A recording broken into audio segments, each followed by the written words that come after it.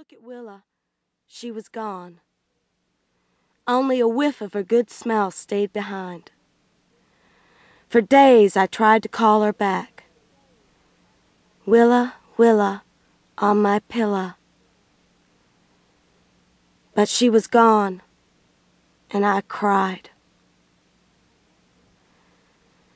I guess Mrs. Skeens did what she did for my own good, but I couldn't stand her after that. Still, I always felt Willow was near me somewhere, just around a corner, or in the shadows at twilight, and someday, if and when I really needed her, she would come to me again.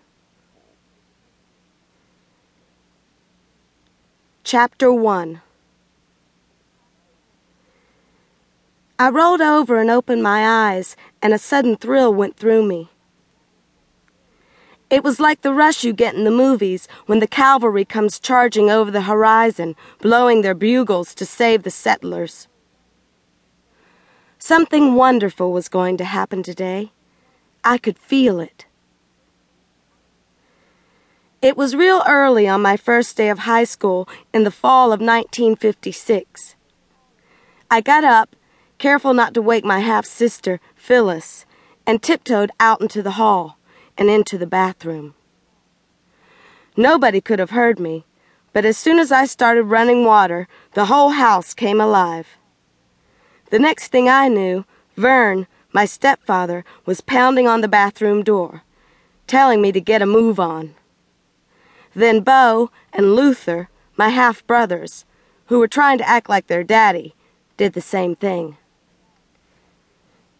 I hurried back to the bedroom where Phyllis turned over in our big double bed, mumbled something, and hit the floor. She wandered downstairs where Mama was fixing breakfast for everybody. Mama always did that on the first day of school to show her good intentions. When we were gone, she could go back to sleep, undisturbed for the first time in 3 months. I had my school clothes neatly laid out on a chair. A dark plaid dress with a straight skirt, and black and white saddle oxfords with bobby socks. I slipped a pair of shorts on under my dress because I had absolutely no hips at all, and the shorts rounded me out some. Then I took the bobby pins out of my brown hair and brushed curls around my face, dabbed on a bit of lipstick and compact makeup, and stood back to look at myself in the mirror. I saw no chance of ever being beautiful. First of all, I was too small. I weighed only 95 pounds after a long drink of water, and I was only 5 feet tall and thick soles.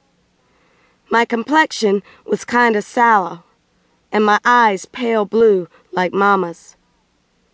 I was plain, and that's all there was to it.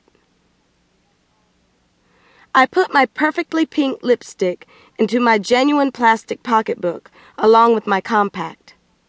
Then I picked up my 5-subject composition notebook and 2 number 2 pencils, and I was ready for high school.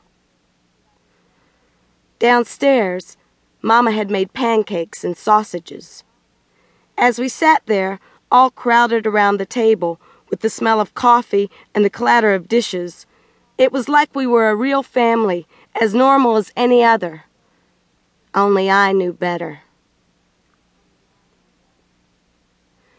My own daddy, who was not married to my mama, had gone off to the war in Europe in December 1941, and was never heard from again. 5 months after he left, I was born on the top of Ruby Mountain.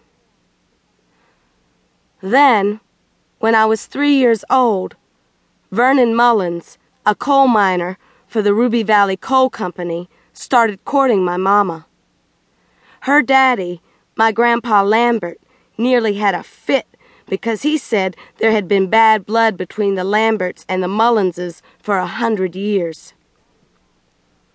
No, he didn't remember why, but he knew there was a good reason for it, and if Mama persisted in marrying that no-account Mullins, then she'd better take me and everything she owned, all of which could fit in a